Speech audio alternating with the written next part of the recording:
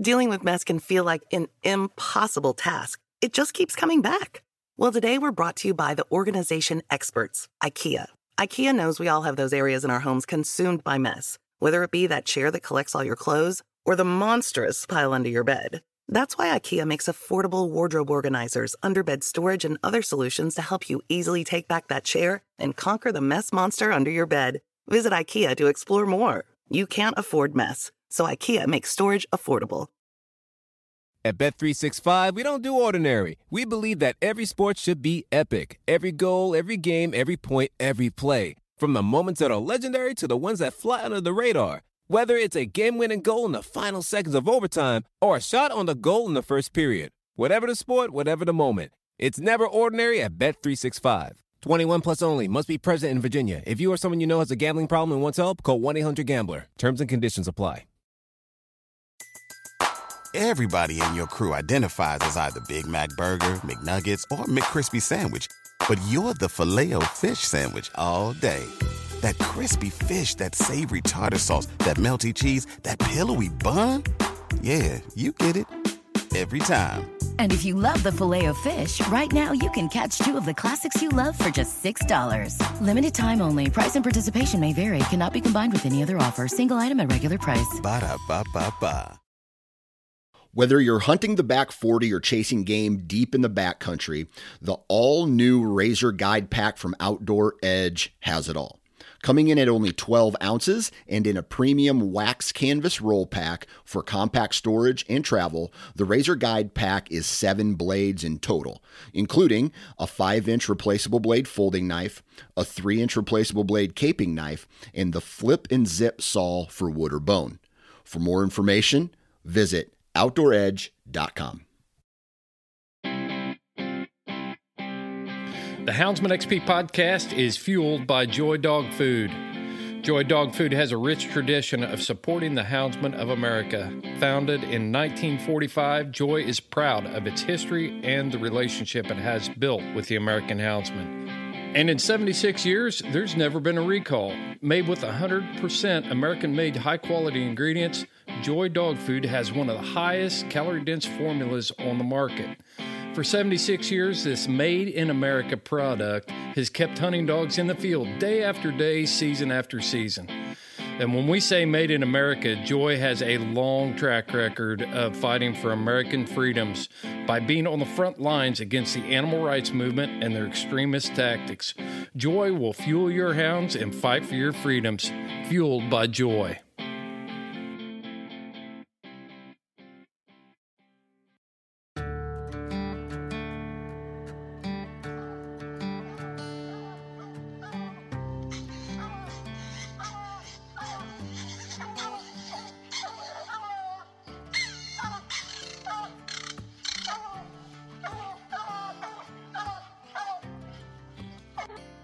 This is the Houndsman XP podcast.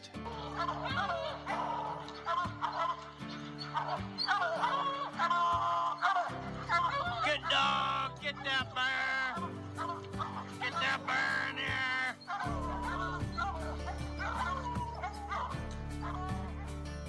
The original podcast for the complete Houndsman.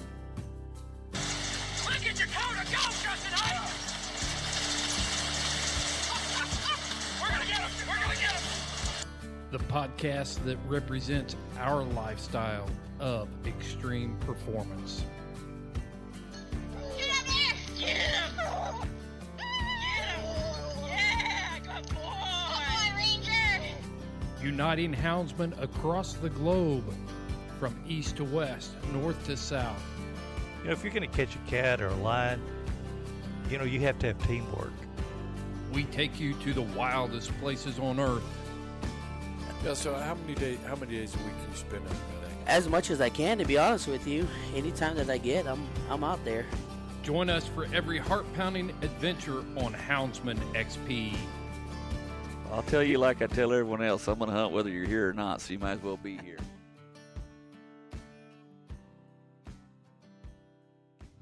Welcome to the Houndsman XP podcast. I am your host, Chris Powell, and I've got some members of the Houndsman XP team with me today, and we are going to do a point-blank where we don't have any talking points. We have no agenda. We have no outline. We just talk about what comes to mind, and we talk about a lot of different stuff today. I'm not going to go into it. It's all in the podcast. You're going to hear it all. It's going to be a really short pre-roll, but we're excited. I love doing these podcasts. They're fun. They're energetic and gets us off topic a little bit and just lets us communicate with you and let you know who we are beyond the hounds even.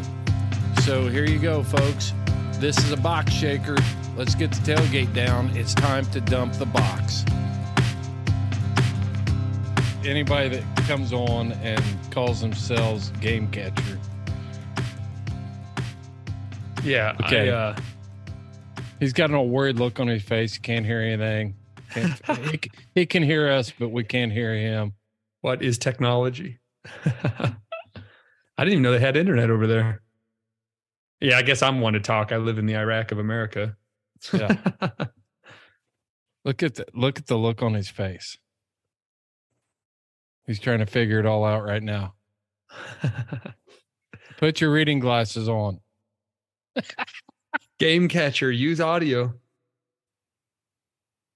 Go to bottom left-hand corner. Select your audio. What are you drinking out of that, Chris? You look like a Moscow Mule guy. Yeah, it kind of is. Well, there you go. Yeah. Is the brass cup necessary for the flavor, or is it just the look? It's just cool. Okay. This is actually an upgraded cup. My wife got this for me. It's insulated. Oh, it's like a tumbler mule. Yeah. Yeah. So it's stainless on the inside, copper on the outside, and it's insulated on the sides. So nice. It's a great summertime. I feel like a tumbler. I still have my original Houndsman XP tumbler. It rolls with me in my work truck. It has a ring like worn out of it from being in my cup holder on those rattly roads for a long time. Game catcher, have you figured out the audio yet? He's still having technical issues. He looks sad. Oh no. Oh, he's gone. He's like, I'm not playing. He's out. What have you been up to lately, buddy? Man, I had to take the weekend off. Heath went down to APA breed days. Once game catcher gets back in here, we'll find out. We'll get a full report on APA breed days down in Greenville, Tennessee. But I was supposed to go, but I got back from Montana. I extended my trip a couple days. Game catcher wants back in. I knew he couldn't stay away. So yeah, so I extended my trip out there a couple days. We went out and did the memorial service for Larry Anderson. And there's a couple pups out there that came out of my stuff. So can you hear us, game catcher? Hallelujah. We've been ripping on you bad. We can't hear you. Unmute yourself. You have muted thyself. Put your reading glasses on, game catcher. So you can see. Can you hear me now? Oh, there he is. Mr. Instagram reel. Better late than never. Mr. TikTok game catching Heath Hyatt is in the house. That's right. Yeah. Well, no, so I extended a couple days and then I got back on Tuesday and I thought, man, if I head out to Tennessee, I may come home to the locks change all my crap in the yard and Axel will probably bite me. My wife's pit bull. Because he won't remember who I am. So I'm heading out of here in a couple of days, going down to Uncle Earl's and do some hog hunting in northern Louisiana and keep the trainer rolling. Hey, I got something to show you guys. Stand by. I really want to go to Uncle Earl's. So the new gear. Yeah. Oh, sweet. Oh, nice. We got a new shirt. Terrible model, but a great shirt. Seth, we need a mannequin. Like we need a mannequin. Chris said this is for me. Oh, he's rocking the Speed Dog Houndsman XP logo. Yo, What is I'm it? not done. I'm Is not that done. chasing a Check this weasel? out. Is that what that is? That's a Yes. weasel dog.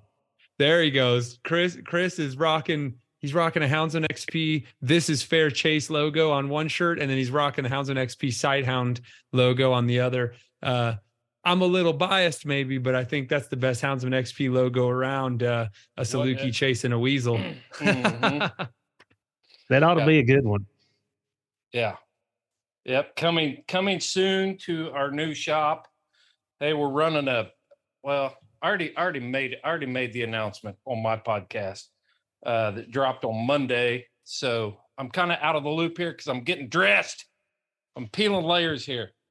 But go back and listen to Monday's drop on Sacred Pursuit if you want to get in on a cool giveaway. Yes, I enjoyed that episode, the Sacred Pursuit episode. I like to get out of my wheelhouse. Our IT guy, Shane, he makes those cool the reels that have the audio clips, and I really like those. And he came in the house. He said, "Did you listen to that Sacred Pursuit episode?" And I was like, "Yeah, I did." He's like, "That was a really good one." And I was like, "Yeah, it was." So who told you that? It's Shane. Oh yeah, yeah.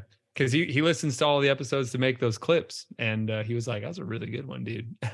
So, yeah, there's a lot of great productions here at Houndsman XP. It's not to pat ourselves on the back too much, but I enjoy listening to the show as a fan as much as I do as an employee. Well, that's what the Point Blank's all about. Just kind of recap what we've been talking about and go back and hit those high points and encourage people, shame people, whatever we got to do to go back and listen to those. If you haven't listened to them, I mean, if you're a coon hunter and you don't see a coon dog on the front, I'm telling you, we're still talking about stuff you need to know.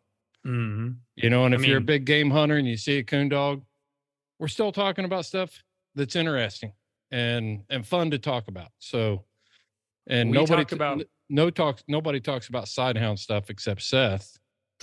I haven't even talked about that in a while. We talked about python dogs last time, buddy. Don't get any cooler than that. It was that was a very fun episode. I could not believe how much fun that was to record. And you know, a lot of times when you record an episode, you'll be recording and then you'll hit that pause button or you're done with the recording, and then afterwards you'll sit there and keep talking to the guest outside the recording. And a lot of times a guest kind of will relax or whatever and talk more after the recording's ended. But one thing that I felt was there is that we didn't do that at all with Python Cowboy. That we laid everything on the line in the recording. He was super duper cool and natural in the recording. And I mean, he answered everything I had and more. And he was really fun, energetic guest. And me and Chad were just having a ball. I could not believe how fun that sounds. I mean, I really want to go experience that straight up. It's just, yeah, it was a blast. So thanks, Python Cowboy. That was a great time, buddy. And there's many more to come. Yeah. So there's a lot of, by the time this airs, I will have already been on the road with Chad gathering up some really rad new content as well. So I'm really excited for that. And are you still talking about Python Cowboy? I had to jump up. That episode was so fun. You missed it. I missed the episode, but I listened to it. I was listening to it on a flight. I was flying to Montana and listening to it. I flew out there the day it dropped.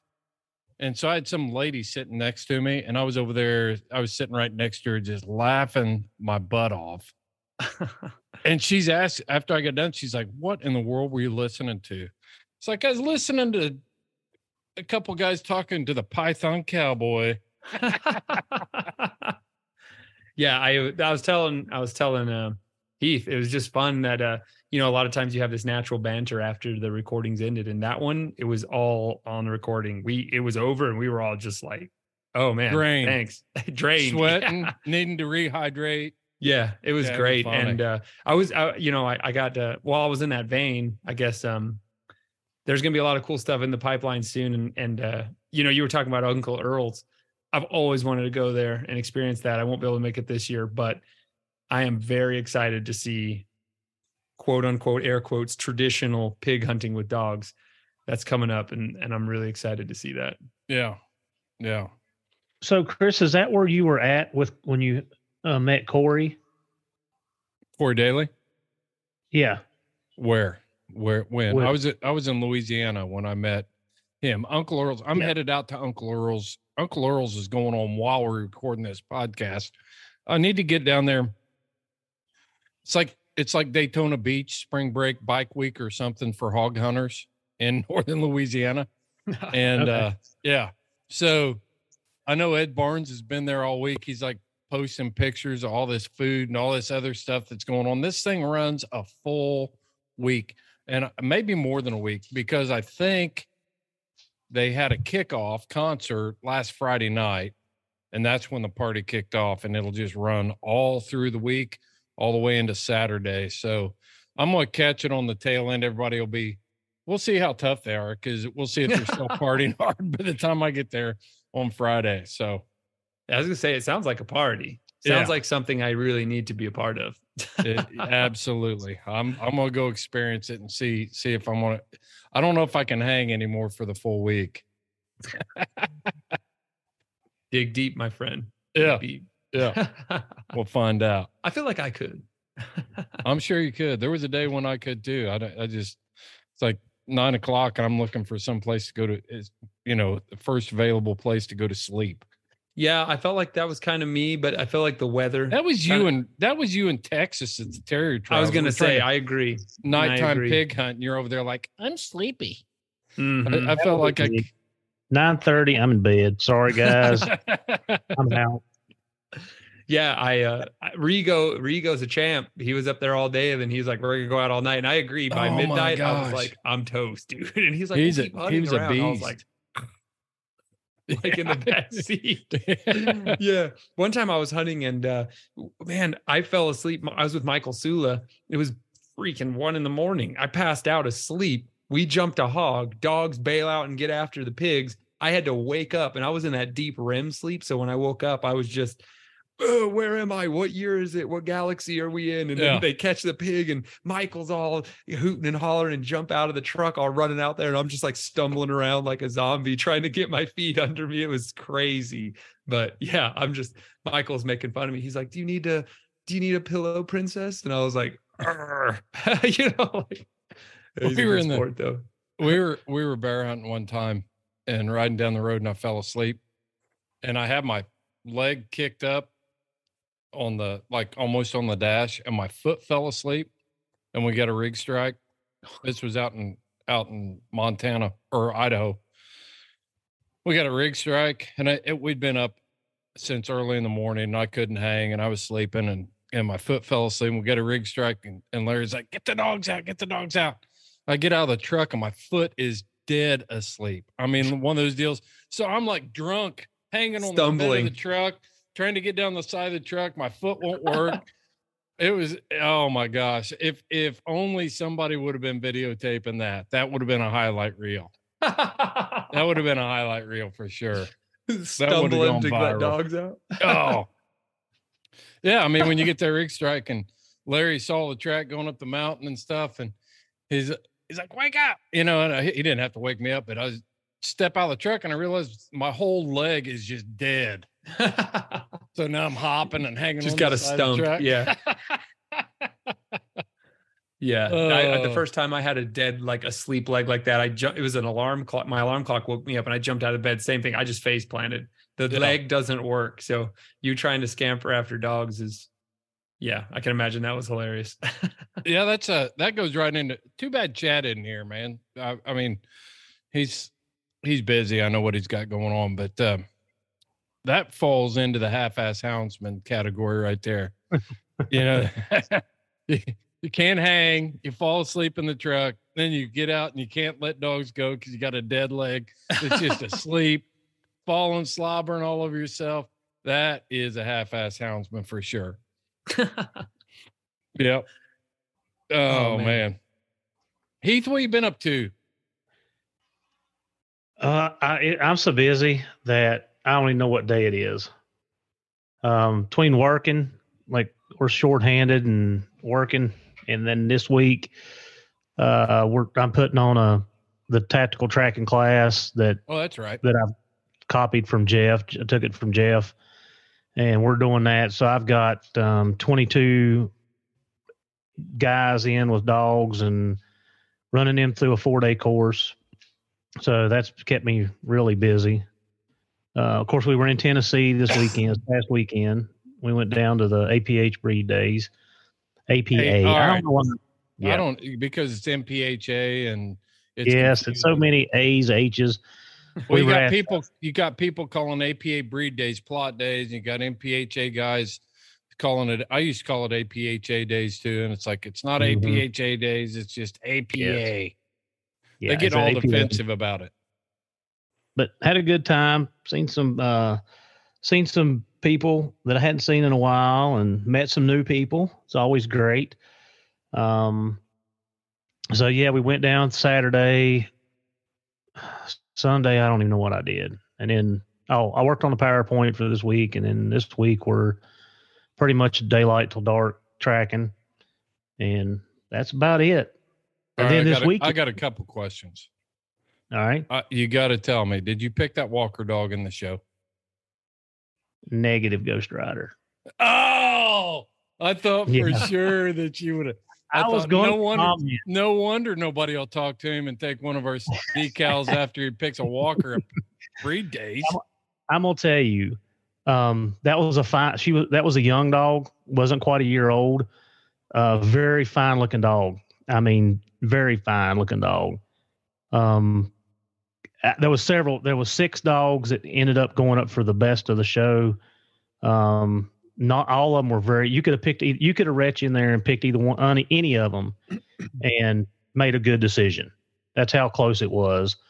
I really went it down to the confirmation that I was looking at, and I'm very good. I'm a big proponent of structure, and if you start breaking it down, the Walker was a little bit straighter in the rear end than I would have liked. That was it. But very, very, very, very nice looking dog. And it hurt me, Chris Powell. I knew it hurt me not to pick that dog. So the girl, she's got a bright future. There was a little plot puppy there. Jerry Price had a pup. It was about 6.5 months old. Oh man, fantastic. I told him I'd take that dog home with me. It was a plot puppy. Yep. Looked really? Good. Good dark eye, good hanging ear, good color, brindled up dog, very nice dog. He's got a bright future with that dog. And then, of course, Katie, she had her male and female, and then the male, her pup, which is just right under 2, I call it a pup. The brother was showing against her, and when they put those both, and I didn't know. But when I seen both of those dogs, I'm like, those dogs are out of the same litter. Like they were that close. So no, they were some really nice dogs. I mean, kudos to everybody that went and showed. Some young girls were showing. That's what you want to see in the sport is those girls out there, and they were showing those dogs, and they had really good looking dogs too. So yeah. I was honored to be able to do that. Yeah. That's awesome. And this weekend, we're going down to Charleston, South Carolina. There you go. With Freedom Hunters to do the Jim Shockey golf tournament. Everybody can go online and bid and put stuff in if they want to contribute to Freedom Hunters. But yeah, so we're going down and we're going to rep Houndsman XP with the Freedom Hunters this weekend down there. That's a good crowd too.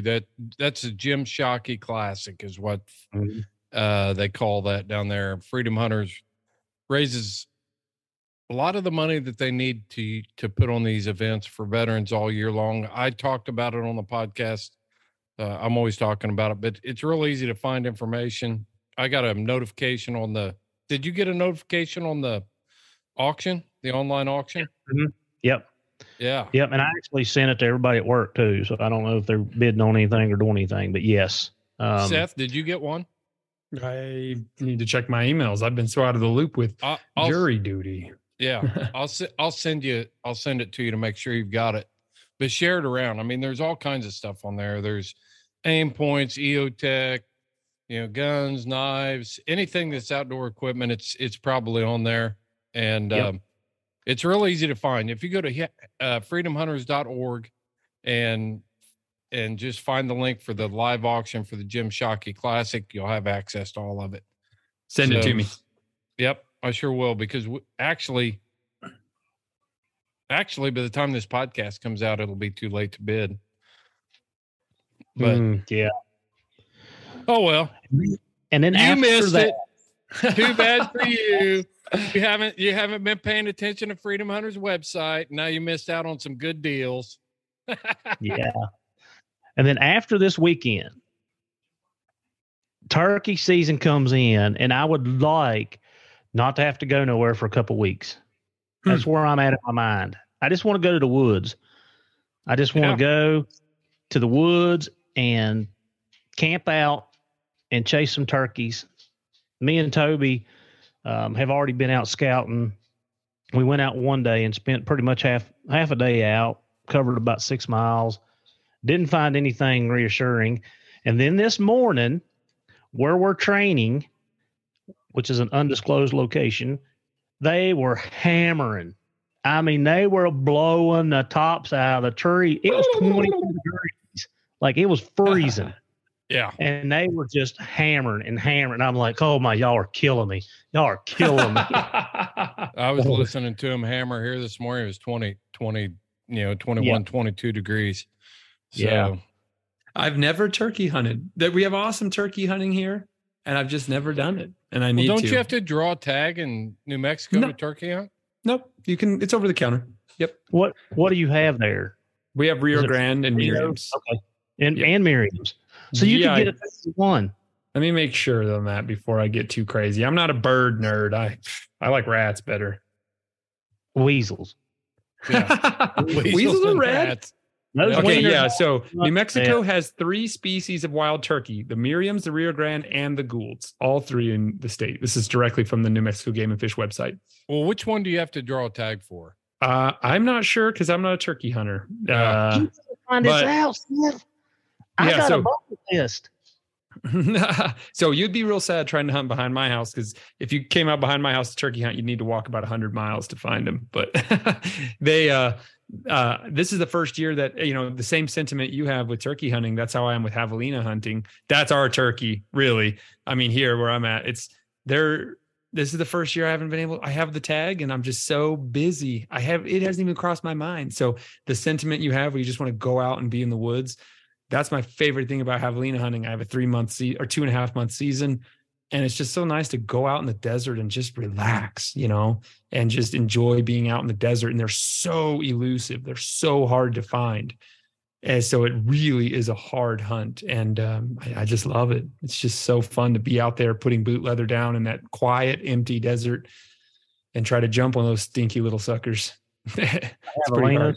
Yeah, they're for an animal that's black, you'd be amazed how hard they are to see. They're like this mottled kind of gray color. Oh, yeah. And they blend in perfectly in like dead brush, which is where they spend a lot of time hiding. And they're only 45, 50 pounds. They're not very tall. So it's very hard to glass them, because any grass 3 feet tall and they're gone. You will never see them. So it's a really rewarding, really fun, but I've just been too busy. It's a real bummer. Season ends soon. My goal was to spend, I took off a week to hunt, and then my regular days off, and I'm trying to keep that schedule open for the first couple of weeks. So if I don't tag out or I don't hear any, I never tag out. Let's just put that out there. I never tag out. I usually try to kill 2, and then the third one I usually don't, or I'll go with somebody and try to help call them one in, but I haven't tagged out in the last 3 years. I haven't. Virginia still allows 3 turkeys. Mm-hmm. Mm-hmm. Wow. That's awesome. Yeah, that's a lot. I found that turkey hunters are like turkey hunters. I think that's kind of one of the reasons I kind of backed away from it, is that everyone I know that likes turkey hunting, they just like live, eat, sleep, breathe turkey hunting in the springtime. So I'm like, I don't need another hobby that I'm just totally devoured by. You know what I mean? I was that guy. I used to be that guy. I live right here. I live in the original release sites for the state of Indiana, and then turkeys just blew up here. Why? And it was just habitat. Yeah. It was a habitat deal. And we were a destination location. Toxie Hayes from Mossy Oak used to come up here and hunt, and Will Primos. And, I'm actually in a Mossy Oak video from like 1998 or something that with Toxie, because I took him turkey hunting a couple times. So it was just a destination place. And I don't know. I've done it. I did it for years, but I'm kind of over it. If I've got one hammering back in the back of my place, it's like, dude, you need to get whacked. What did you love about it? What did you love about it? Well, first, I really like the challenge of it because it's something that I didn't grow up with, and just the whole part of it. But being out there in the morning and hearing them gobbling, and then, man, if you've ever had a gobbler come in on fire, just spitting and drumming and puffed up, and you've got him fooled, and it's crazy. It's you've got him at that point. You're just sounds fun. Yeah. You're breathing so hard that in your mind that turkey can hear you from 50 yards away. The heat, your heart's beating. Yeah. Yes, I mean it literally. It can't. It's not. But you're trying to calm your breathing down. You're trying to get your heart rate down, and I mean that thing. I mean, yeah. And to have a brain the size of a pea, and they can outsmart you in about 2 seconds. Yeah. I chased a bird when I was in high school. I chased that thing for 3 springs, and I never did kill him. He won the battle. He got me on that one. But that was what really started driving me, is the challenge of it. Now, some birds come in hot. I mean, you get a bird that's hot. Last year, the first one I killed, man, I mean, I was walking and calling, walking and calling, walking and calling. Finally located a bird. This was up in the day too. And man, I called 2 times and he was hammering. I sat down, and I mean, literally time I sat down and got situated, he was 40 yards standing in front of me. Like, bam. It was like I had him on a string. Of course, he took a dirt nap. He done the old flop. Can't stop the flop. Can't stop the flop. Yeah, buddy. But yeah, it's challenging. And I love to be outdoors. I don't care. Somebody walked in my office. One of the guys I work with walked in my office last week, and I've got a big bulletin up on my wall, and it's pictures of me and Maddie and Tyler, Tegan, some of the guys that we've took on Freedom Hunters. I got Chris up there. I got Jason up there. And every picture on that bulletin board, which is the size of my wall, is hunting or fishing. I mean, that's it. Like, we're on the boat, we're trout stream, we're running the dogs, deer hunting. I mean, something there. He goes, man, he's like, you really love to be outside. And I was like, that's where I want to do. Like, I don't want to be in this office. I don't want to be in a patrol car 12 hours a day. I just like to be outside. You're literally wearing a shirt right now that says "Fish more, work less," or "Worry less." There you go. Yeah, yeah, I am, and I'm not getting a fish because I'm putting on this school this week, so I can't trout fish. And then this weekend I'm going to Charleston, and then next week I'm like, okay, yeah, but so you're going. Hey, now you're going fishing while you're in Charleston. I already got the scoop. Yes, we are. I'm blessed. So. And I'm taking every cooler that I have, because whatever we catch is coming back to Virginia to be put on the grill. Yeah, there you go. What are you guys going to fish for down there? That's I don't know. I told Anthony, whatever we catch, as long as they tell me it's eatable, it's going in the cooler. So I don't have a clue. I don't know, really. Hey, let me ask you something, Heath. If I brought you some python liver, would you eat it? Look at him. Look at it. I don't know. But I know a guy that will. We'll just hook it up with Alex. Alex is that skunk dude. and everything. Like, come on, Alex, tell us what this is like. You give me some python liver, I'll hook it up. I don't know. That was a shameless plug to invite Python Cowboy to take us hunting. But Chris, would you eat the python liver? He said it was nasty. Would you eat it? Oh yeah, I'd try it. Yeah, me too. I've eaten freaking rats. You've eaten rats, Chris? Oh yeah. Oh, nice. Hey, that's a big step for you. Well, it was like a revenge type thing. Oh, yeah. Okay. It's like, you that little was like bastards, I'm going to eat like you. a dare gone bad's what that was. Huh? It was like a dare gone bad's what that was. No, I have two, but just the legs. We had to trap and eat our own food in a survival school that I went through in the Marine Corps, and I snared a rat with booby trap wire. I made the locking mechanism out of a Copenhagen lid can. Yeah, nice. Yep, crafty. Yeah. So had it all laid out there, and I caught this rat, and then you had to eat what you caught. What was that school called? What was it called? What was the school called? Yeah, it was just a survival. Oh, a survival school. Yeah. Okay, yeah. I thought I'd heard a specialized kind of survival school. My brother went through one. There's a SEER. That's the one he training. went. Yep. Yeah, SEER training. Survival evade something and evade or something. Escape and evade or something. I can't remember all of it. Been too long. That's the one. All those acronyms. Yeah. Yeah. He said that was the longest he'd ever went without food. He went like 4 days without eating. Oh yeah. And he was like, man, after 4 days, he's like, I would eat a mountain of python livers. You know what I mean? No doubt. I mean, he didn't say that, but that was a sentiment. Your brother was a Marine, wasn't he? Yeah. Isn't he a Marine? Hey, was a Marine? Yeah. Is a Marine. He always will correct you. Yeah. And I should too. It's just, yeah. It's like, what kind of Marine was he? Once a Marine, always a Marine. He was an Osprey pilot. So he flew kidding. Yeah, the ones that start off as helicopters and turn into planes mid-flight. Yep. So yeah. Yeah, that was after my stay in the Uncle Sam's Misguided Children. Yeah. Yeah, one thing I was thinking, you guys are, I didn't mean to bring this back to the turkey hunting, but I was really enjoying that because I was there when you guys were talking about it, like in my head. But I can only imagine, I've called in bull elk, and there's something so exhilarating about calling animals in.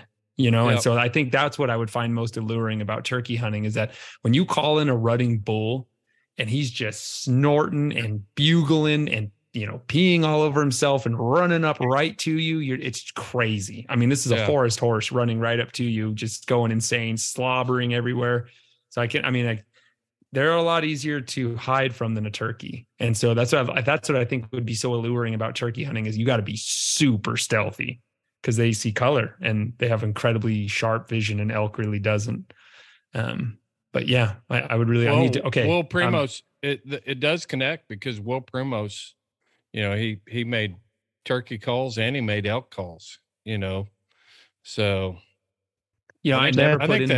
I think the Hoochie Mama was a Primos call. It was, and that was all the rage for a while. You couldn't even talk about elk hunting without the Hoochie Mama. Oh yeah. And now they say it makes the elk run away because it was so overused. Right. But I it's so funny. I live in one of the best elk hunting destinations in the United States, and I don't elk hunt. See, that's another bucket list, Seth. A bucket list. Like my list is long. I worked on the Mescalero Apache reservation. And so when we were working out deep in the reservation, there's nobody out there, nobody. And those elk are so naive. I am not a good elk caller. Never said I was, but I had a bugle, and it was a great way for me to learn because those elk were so naive.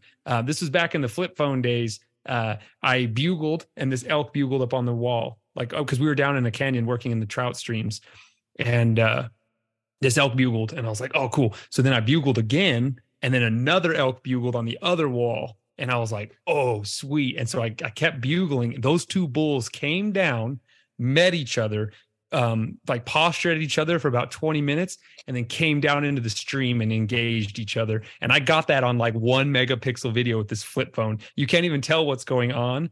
I didn't care. I got that battle on video, and it was so awesome to have those elk fighting like 200 yards away from us. That was so cool. That was one of the neatest things. And there was a guy with us, and he had almost no experience outdoors. And this was in September when the elk were rutting, and an elk bugled off in the distance. This is earlier in the morning. And he goes, "What was that?" And I was like, I looked super alarmed. I was like, I don't know. I don't know what that was. And he was like, oh my goodness. And then another one bugled like later. Yeah. And then I was like, I think that's a person screaming. And that guy was freaking out the whole time. And then I was like, I'm just kidding, man. They're elk. And then he calmed down, but he wasn't too happy because we freaked him out pretty bad. But it was a good time. It was a good day. It was a cool day. All right. So it seems like we're stuck on this topic. So I got to ask you this, Heath. Can you owl hoot? Oh my Lord. The barreled owl. Do it now. Do you have to use a call? Or do you owl hoot? I do. Yeah, let's hear it. Man, I'm calling you out on the podcast. Oh Lord. Man, that owl sounded just like a Virginia redneck. Yeah. Hey, we were so poor when I was kids, you didn't buy calls. You had to learn how to do it with your mouth. And then your mom would tell you to be quiet because you was making too much noise. Yeah. So, all right, can you mouth call turkey in too without a call? My dad is a lot better than I am. But I could make one put his head up probably. I can do that. I can make one put its head up. My son, my son Jacob, he could call one in with his mouth, and he's been killing turkeys since he was a little bitty kid. But he won't do it. He won't do it when he's out hunting with me because he gets nervous. Yeah, but if he goes out by himself, when he was like 9 years old, I get this picture. I was out working. I get this picture on my text message on my phone, and it's a picture of Jacob in the rain after he'd killed this turkey when he was 9 years old. He saw it walking across the field, and he got up above it and right where he needed to be, and mouth called it in and whacked that sucker. It was awesome. Yeah, that's rad. Yeah, that is rad. How about that? Was really cool. I put that one above the. Have you ever seen the picture that I took? Or that was taken to me with all 18th century gear. Yes, I was going to ask, is that a fowling piece? Yeah. Well, it's a Virginia smooth rifle. So Heath would appreciate this. A Virginia smooth rifle. It's a exact reproduction built by Mike Brooks. It's a flintlock, and every piece of gear I had on me that day was 18th century approved. Past muster there. So nice. Called that turkey in with a wing bone call and. Nice. You don't see those much anymore. Yeah. Dang, that's rad. Wait, a wing bone call? Mm-hmm. I actually made my own at one point in time. I did too. Yeah, that's the one I used. That is awesome. How are they made? Okay, this is a complete noob here. I'm a fan as much. I'm just lucky that I can ask you live. How do you make one? Well, you got to have a turkey wing. That's right. There's a first part. Wait, thing you got to have. Every turkey's got 2 calls in it. Is that it? You literally just blow through the wing bone? Yeah. So you take the bone closest to the shoulder where it attaches to the main body. Okay. And then you use that bone, and it's a little bit bigger, and it's got a natural bell end on it. And then you take the next bone down, and it'll actually slide up through. If you take the bone closest to the body, you can slide it all the way through. And then you've got a 2-section call. And then if you want to get real fancy, then you can use a wing tip and slide it all the way out too. So they all just fit together. So it's a friction call or a mouth? No, it's a mouth call. And you suck on it. Yeah, you suck. You actually have to. Yeah. I don't know. I haven't got anything. Okay, hey, no, I'm throwing this out to the fans. If you guys have a wing bone call, I want to see a fan playing it and post it on the Houndsman XP group. That's what I'm saying right now. Yeah. Play it. Show us the wing bone call. That's cool. Yeah. Like I said, I haven't seen one of those in years. My great how'd you make yours? How'd you make yours, Heath? So you took the bone. Right. Yeah. We're showing it on. Yeah, we're showing it. Y'all can see it. Took the main bone, and then if you trim it down, you can make it different pitches by the different lengths. Mm-hmm. Same thing you're doing. Yeah.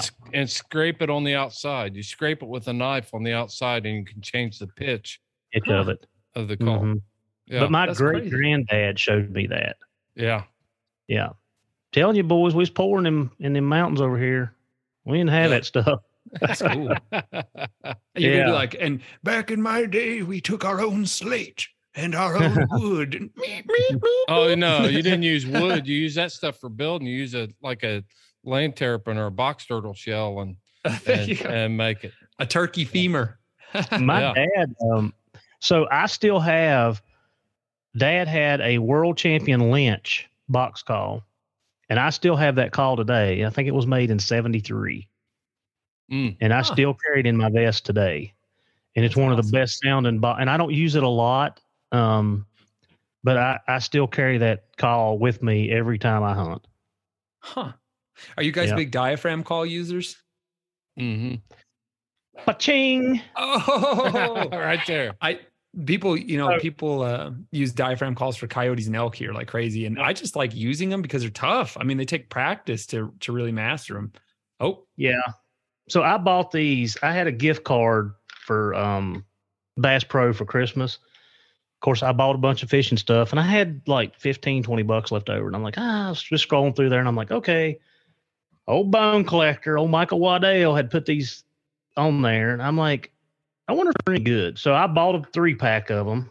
I think it's $17, and 2 of them I really like. In fact, I've laid them here because I've been using them. Been aggravating Vice today. Every time I get on one, he's cocking that head, looking at me like, "What in the world are you doing? What is that noise coming out of your mouth?" But yeah, I'm going to use the white one. I think I'm going to try to use it. And you get fond of the calls that you use, and that work, and have good sound. But yeah, I've got like I said, they were laying right here because I've been practicing with them. So let's hear one. Oh, yeah. Let's see. Yeah. Let's hear it from an amateur that cannot judge you 100%. I know what a turkey sounds like, but let's see. We're gonna have Heath Hyatt put one in. Here we go. Yeah. Yep. Right, it may be loud. So.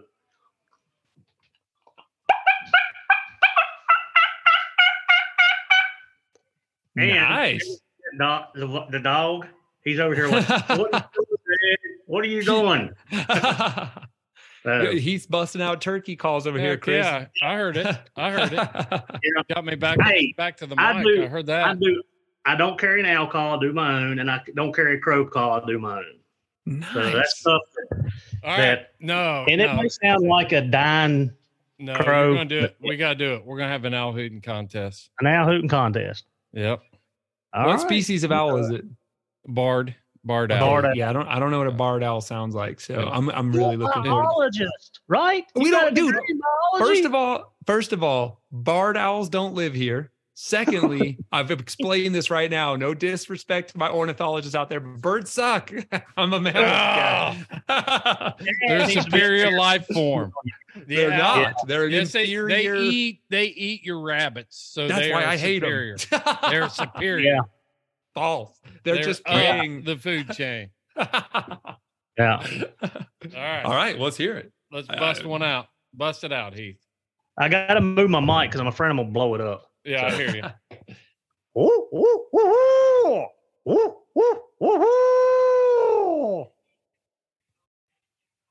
All right.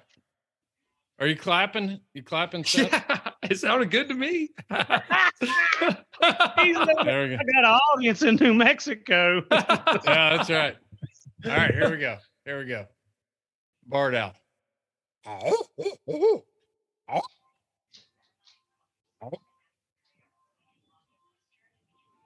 Tell him, Seth. Wasn't no comparison. They're out there. There's one lit in the tree out here right maybe now. You should go out there and get him to holler. When I did that reel a couple weeks ago, people were like, "Wow, They were like, they looked oh up. yeah, I got instantly... 100 new followers out of that owl hooting reel I made a couple weeks ago. So, okay, I know that they why do they gobble at an owl or a crow? Is it just because it's a loud noise? Because I've heard you can just honk your horn and they'll gobble. That's a shock gobble. Yeah. They will. Yeah. They will flat get with it. They will. That was Chris's prison name, Shock Gobble. That's right. All right. Yeah. Hey. So they'll cool, do guys. the same thing. They'll do the same thing at Thunder, or like I used to pull up somewhere. They'll do it on a coyote howl. I wonder what that's all about. Yep. I wonder why they do that. I don't know. They're just like, everything's built. I think it's like this. Everything is so built up in them. They're waiting to come off that roost early in the mornings and just let it rip. And then all of a sudden it's like, oh yeah, I'll do that. So I could pull up and down a lane where I turkey hunted and hit my air horn on my siren and just, and man, they'll just blow up. Huh. Geese. Let me tell you one of my up. secret tricks. And I don't know where I learned. I was reading a magazine. This has been years ago. And when turkeys are late in the season and they're hard to get to gobble, and especially this works better for me. It's worked better for me up in the day. You know what I carry with me to get them to shock gobble? The Mark Drury silent dog whistle. Well, it's not Mark's. It's the one that I've been using for years. But yes, I carry a dog whistle with me. Really? And I'm telling, yes. What'd they call that thing? I don't know what his is. I really don't know. But I mean, I got a dog whistle years ago, and I read it in a magazine, and it might have been him that actually I read. I don't know where I got it from, but I started carrying one of those in my vest.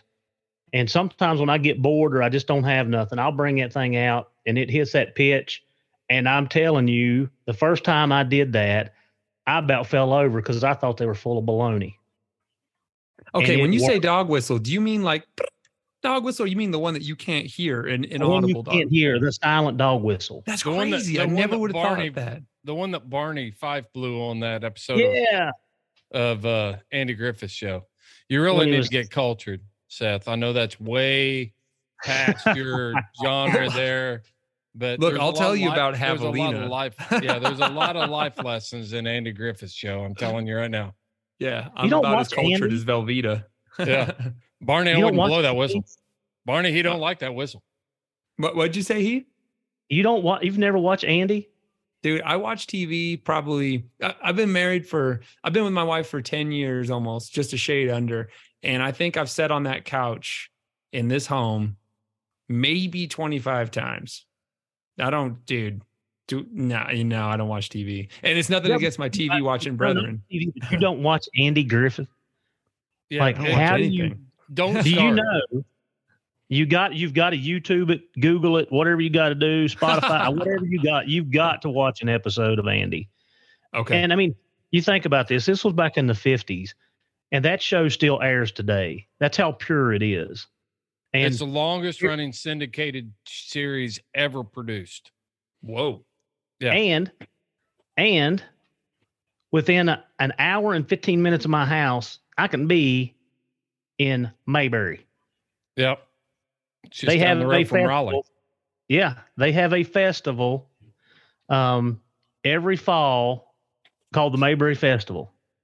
Huh. And you can go down to it. It's right here, right off the mountain, towards Cana, and like it's phenomenal.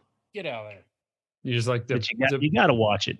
Okay, I will. Yeah. Mission accomplished. As an employee of Houndsman XP, I will watch it. It's addictive. You got to watch the original. Start at season 1, because after Howard Sprague and all those, when it got to the colored version, it went to pot. You know, it just when the old black and whites with Andy. What's your favorite episode, Heath? Of Andy Griffith? My Lord! Holy cow! I mean, there's so many lessons in those, like life lessons. And, you know, the stuff. Mr. McBeevy. Mr. McBeavy, the bear. The bear gets in the the mayor was crazy. I didn't like that mayor. I didn't either. I think some of my favorite episodes are with Bobby Fleet and the band with the beat. Oh, really? Yeah, and old Roscoe P. Coltrane. Yeah, What's his Roscoe name? P. Coltrane. Yeah. Was playing the guitar. Yep. But Andy, every time he comes to town, Andy like gets him some way or somehow. I like those. What about the Darlings? Well, yeah. The one where they put Barney in the dress and have to marry him off because Ernest T. It's me. It's me. It's Ernest T. Ernest T. Yeah. The Darlings are pretty good. Yeah. I mean, they're all good. Like I mean, they're all good. I've seen every episode 100 times, and I could sit here tonight and watch them again. Oh yeah. Yeah. So we call them, we referred to them as training videos, for law enforcement. Yeah. Yeah. Yeah, for sure. Yeah. You got it. Seth's over there Googling Andy Griffith right now. He's like, who are they talking about? I'm like, yeah, Ernest I was just letting you guys go for it. There was some Yeah. nostalgia there, and it was making my heart swell. Yeah. Are we going to talk about anything to do with hounds in this episode, or we just have an old home week and just talking about all stuff? Well, I think that's the beauty. This is like an all mixed up episode, is what it's like. Yeah, I know. I was going to say, but here's the thing, and this is the truth, dead set truth, you guys. I don't know when the last time you guys were on jury duty was, but I just got called to my first one this week, and I got selected to be on a trial. And I'm on it every month. Oh, well, yeah. I got to be honest with you. Everyone always says it sucks. I actually had a great time, and not because it was fun, just because like I was really happy to be a part of something that like a citizen does in this country. And also I took it really seriously, not like where I was being lame, but just like, I took it seriously. I was paying attention. I took notes, I contributed a lot to the deliberation at the end, I felt. And, man, the case was really dumb. I'm not going to talk about it, of course, but like, I was really surprised at how, well, I learned 2 lessons, and these are super broad lessons that I feel let like. me ask you a question. Was it civil or criminal? I don't know what, it was the battery of a home member. Okay. Criminal. Yep. Yeah. And so, I could not, it was very, very minor, but it was so convoluted. That's why I had to go to a jury trial.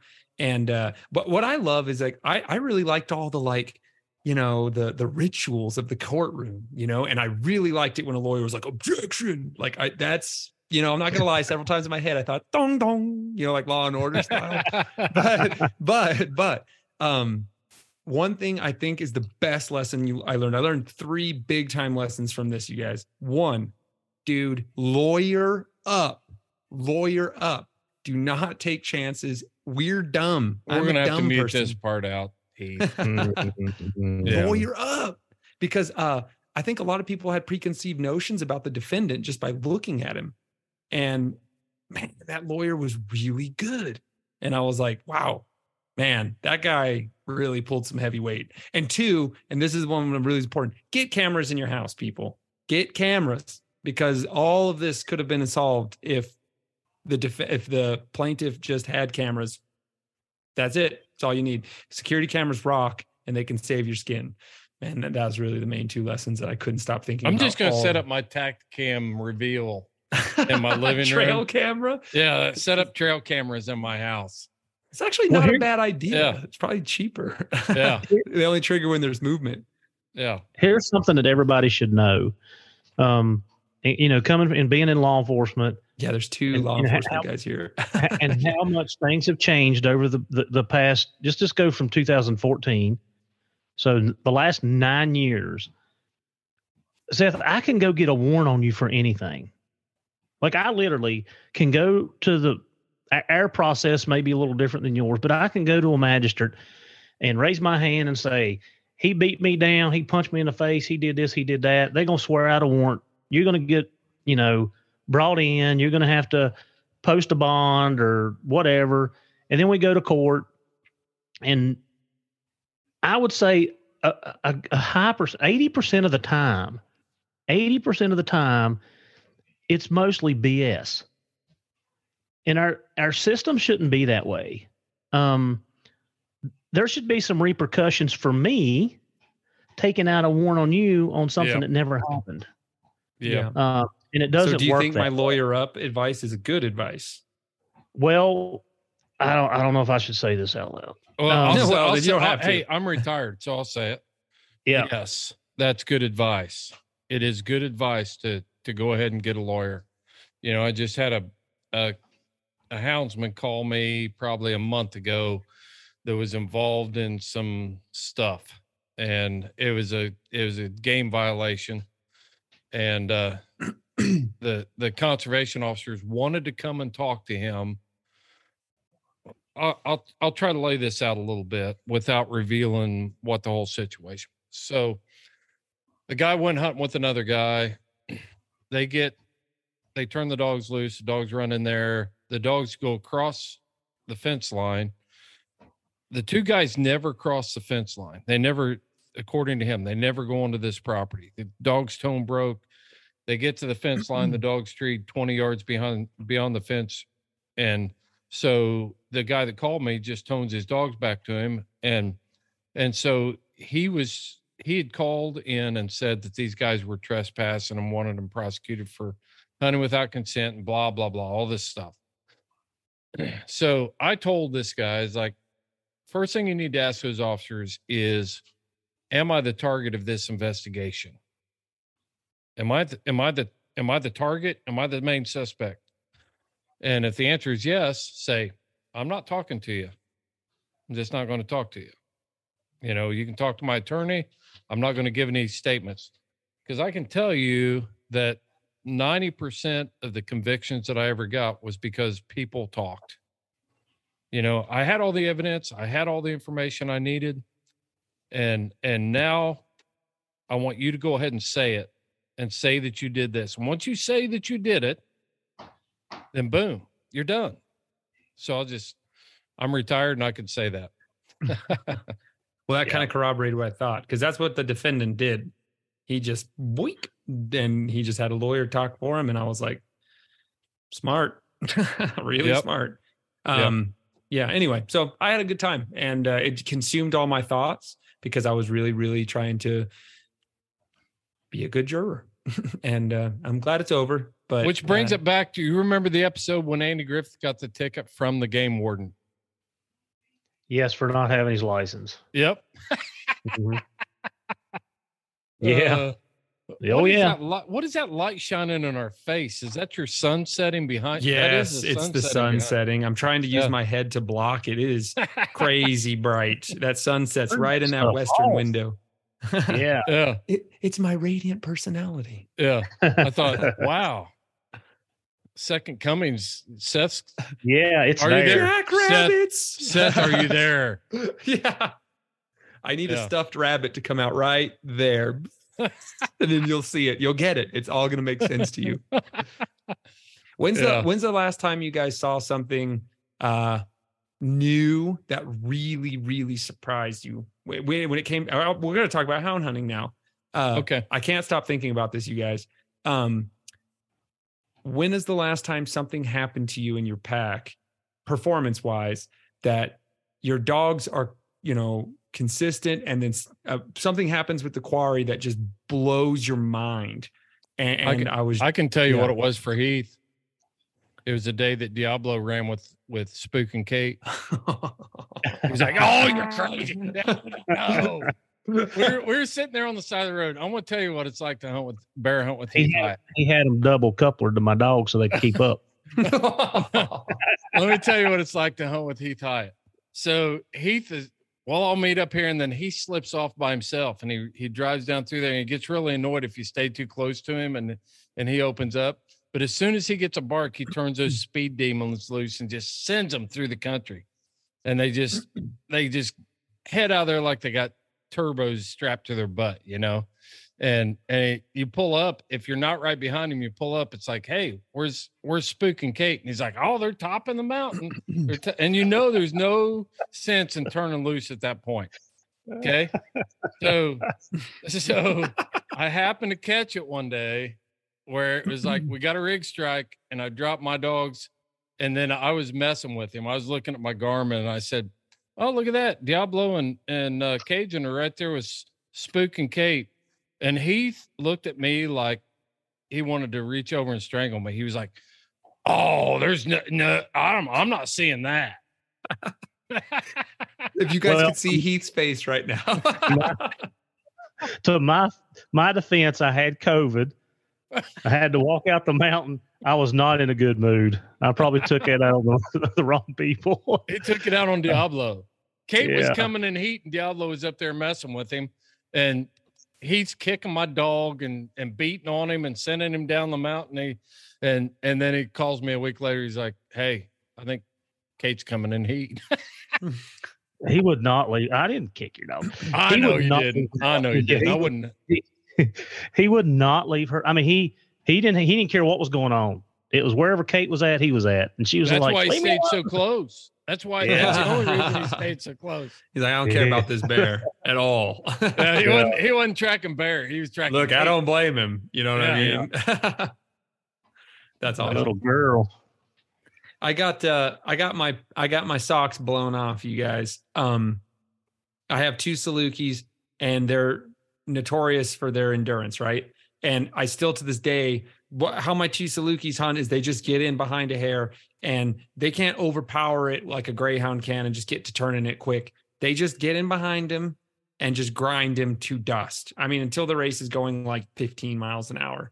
And my dog Comet, he is like a beast about getting in behind one at about 35 and just running it down. And he caught a 3-minute 40-second hare, which was amazing. I mean, I was like an animal, you know what I mean? And 2 weekends ago, we got up a hare, and it was a 4-minute 20-second race, and it literally, Comet stopped running. And I could not. That's the first time I've ever seen a Saluki get completely just outrun. And I've seen them get outrun by a hare, just get so far ahead of them that it can just lay down and hide, and then they just can't find it. Okay, that happens. That's how you get away from a Saluki. But to just outdistance him like that, I was just like, whoa. And that hare, Shane was with me. And Shane was just like, "Dude, that hare is not even close to done. Not even close." He still just, and he was gone. And Comet came to a stop, and so did Strider. And I was just like, damn. So then what did I say? I was like, "Oh, if I would have had the king, we would have caught him. If I would have had the king, we would have caught him." You know how we make excuses like crazy. So I brought out the King of the Prairie the next weekend. This was a couple days ago. Pronto. Pronto. I went out to the exact same spot I jumped that hare because I used for a tracking. rematch. Yes. And dude, within 12 feet of where I jumped that hare, I jumped him again. It had to be the same one. Turn all 3 out with the king, beats me again. And runs the exact same course. I know. And dude, and Shane and me were just like, all right, he earned it. I mean, like, I don't even know what to say. Like, I don't even care that I got beat. I was just like, that rabbit is injecting Wheaties. He's not eating his Wheaties. He's freaking injecting. You know what I mean? I think so. Anyway, I really can't stop thinking about what a freaking lord of the prairie that freaking rabbit is. Well, I think that's one of the draws to hunting. You know, you go back to the red fern groves when you know, they were chasing the ghost coon. You know, it's like that one that can't be caught. That's what keeps you going back. Dutch Salmon, he was a prolific writer, and he was a serious Western hare courser. He wrote in his book, Gaze Hounds, that he believes that some hares are uncatchable. And when I had my A-team pack, I was like, no, they'll catch him. You know what I mean? No, yeah. I do believe him. Jokes aside, I do think some are just uncatchable. I mean, he had perfect footwork, a great game plan, and just strong. Just great speed, tons of distance. It was just a really awesome hare. You ever seen bear like that, Heath? Well, that's what I was going to say. I think there's animals like that in every species. Yeah, there's bear that we don't catch. There's bear that we catch, and they're able to get away from you. Was it Chad? Chad had posted a video of a bear climbing through a rock cliff, and it wasn't his, but he had copied it from somebody and posted it. And I tried to redo it, and I couldn't get it to come up. But you know, it's stuff like that make you sit back and like, Yeah, they got you there. I mean, they've got you. I was so But impressed. yeah, I believe that's with every species. But what's interesting? So what you're telling me, Seth, and what I'm thinking, what's going through my head is, how old is that rabbit? How many times has he been run to be able to do those things? I mean, that's not a newbie. You know what I'm saying? That's exactly when I told my mentor and my really close friend, he was like, no way. He's like, that rabbit has seen our dogs before, or for whatever reason, he just got the right brain between those big, beautiful ears. And I knew he was going to be special because when I jumped him the first time, a lot of times they get up and then try to hide. And dude, no, he came up and just ripping like 100 miles an hour with his ears down. And I was like, whoa. All right. So anyway, you're right. There's so much cool stuff to think about what happened in his life to make him such an extraordinary athlete and thinker. Because under pressure, he was just so smooth. And I was like, damn. I'm going to take some of our verbiage here because, I'm in the hound world and I'm teaching this tracking school this week. And there's two things y'all have used in the last 2 minutes that I have told this class already this week. So when we talk about suspects running, I call them rabbits because they just run and run and run and run. So they're rabbits. They're hard to catch. And when I teach my class and that portion on it, that's how I kind of present it to them. And then you said ghost. Yeah. The red fern grows. I have seen 2 dogs ghost track today, which means they were tracking who knows what because they weren't going where the suspect went.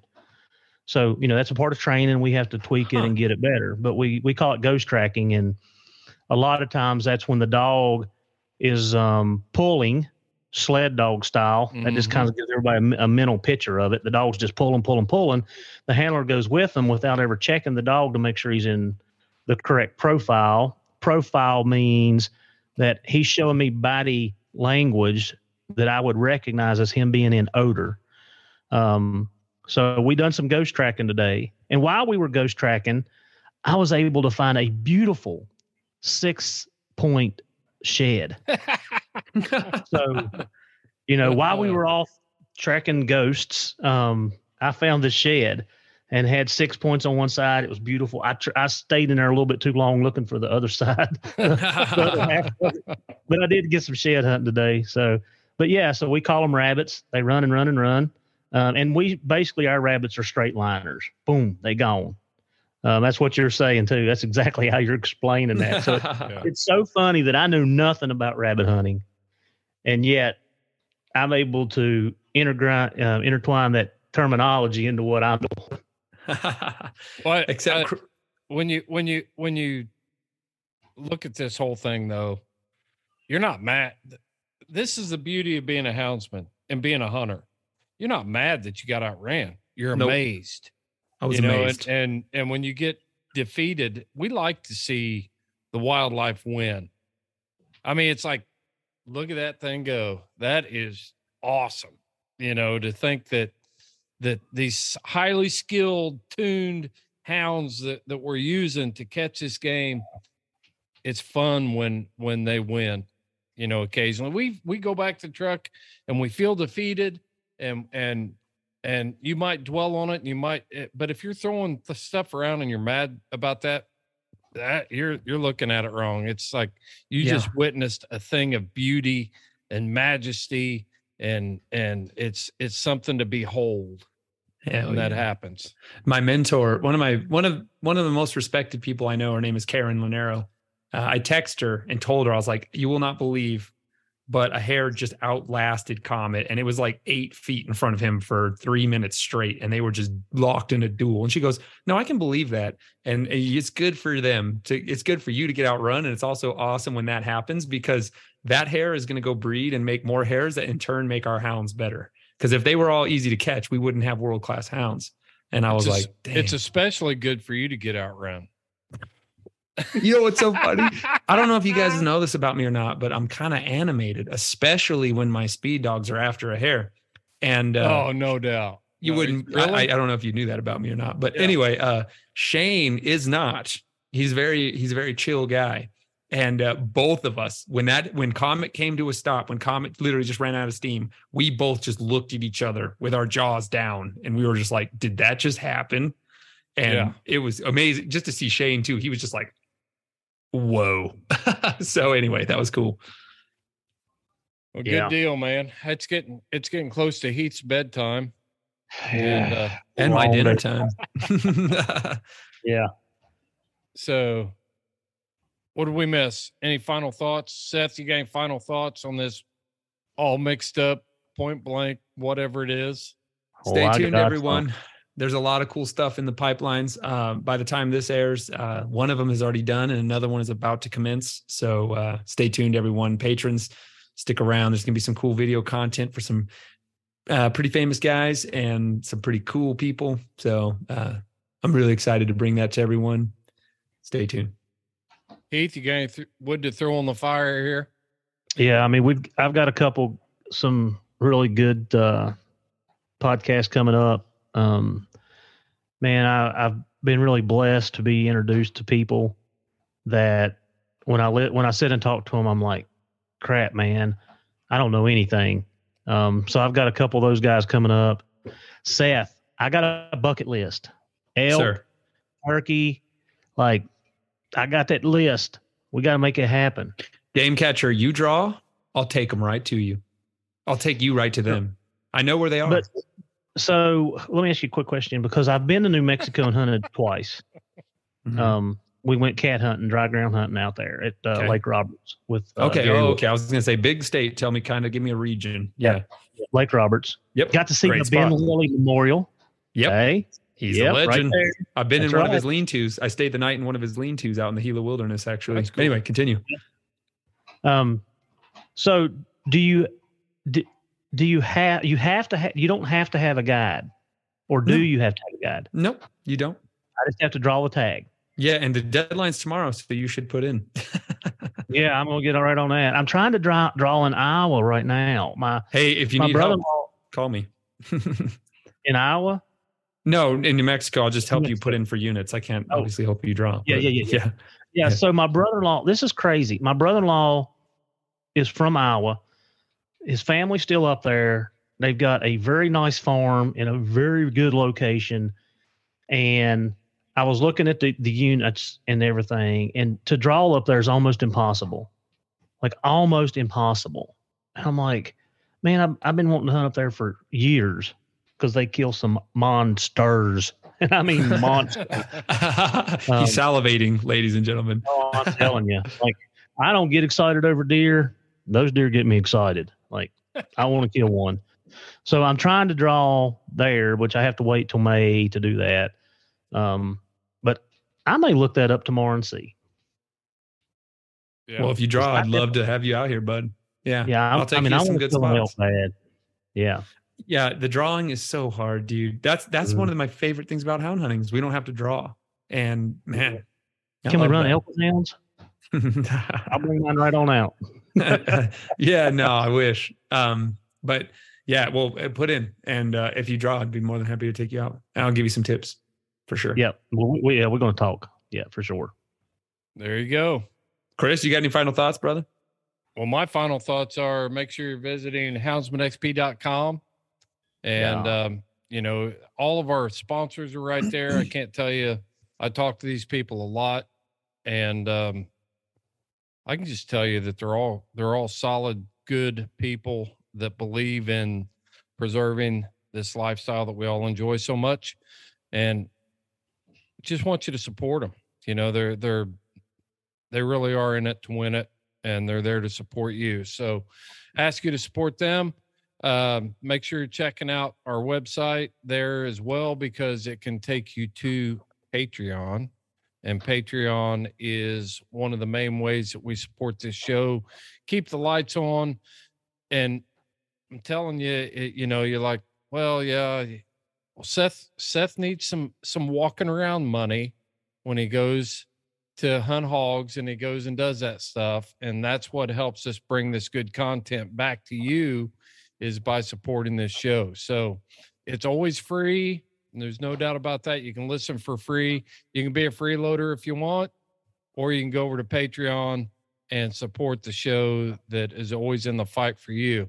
And that's kind of what led me to this part was, we've dropped a bunch of podcasts the last week and a half or so, and it's all about hound hunters' rights. All of it is about hound hunters' rights. We had Ivan Carter last week. Heath, what did you run last week? You ran Mike Leonard. Mike Leonard, who had a lot of good stuff to say and a very insightful guy. We had TL Jones this week on Monday show. We had Corey Houndsman from the Utah Houndsman Association. And so we're not going to stop talking about that stuff. It's important. I don't care. It doesn't do any good to talk about training dogs and breeding better dogs and genetics and how dogs' nose work if we can't use them. And so we're not going to stop talking about it and keeping you informed and giving you those talking points that you need. So please support us. And we're going to have the Houndsman XP shop. There's a couple things in there right now. It's coming up quick, and that should be online here before too long. So that's all I got. That's my sales pitch after this fun episode. I appreciate you guys taking time to have some good times and some good laughs today. Yep. Yeah, I had a great time. Hey, patrons, I just want you guys to know on the Patreon page, there's a lot of awesome bonus content there. Not to mention you're in the drawings every month. You're in the runnings to get sweet merch from our prize drawings. So the bonus content alone is it's a lot of fun. I enjoy producing that, and I get a lot of really awesome guests. So yeah, go check it out. I spend more on Copenhagen in a couple months than I would spend on a Patreon membership for the year. So you probably spend more on Cope in 1 week than you do on a Patreon month. I might, but don't tell my wife. She doesn't listen to this podcast anyway. But yeah, you're right. I might. But I mean, you think about it when you join us at that top tier level, it's going to cost you $144 a year. Automatically, you're going to get a $70 value back from the Sportsman's Alliance. And plus all the cool giveaways we do every month. The semi-annuals between, what is that, Seth? June. The semi-annuals are done on June and December. And those are for our mid and top tier patrons. And that is a $500 value. Yep. And then the annual is up to, I think didn't we do $1,000 last year? $1,000 giveaway. Yeah. Mm-hmm. So think about that. I mean, that's plus discount codes. Codes. Deeper discounts for everyone. There's a lot to it. Lot to it. So thank you guys to whoever has joined us, and go check us out. I think you'll like what you see. We appreciate every one of our patrons, and we try to return the favor as much as we can. So guys, that's all I got. I appreciate your time. Thanks for listening to the Houndsman XP podcast. This is Fair Chase.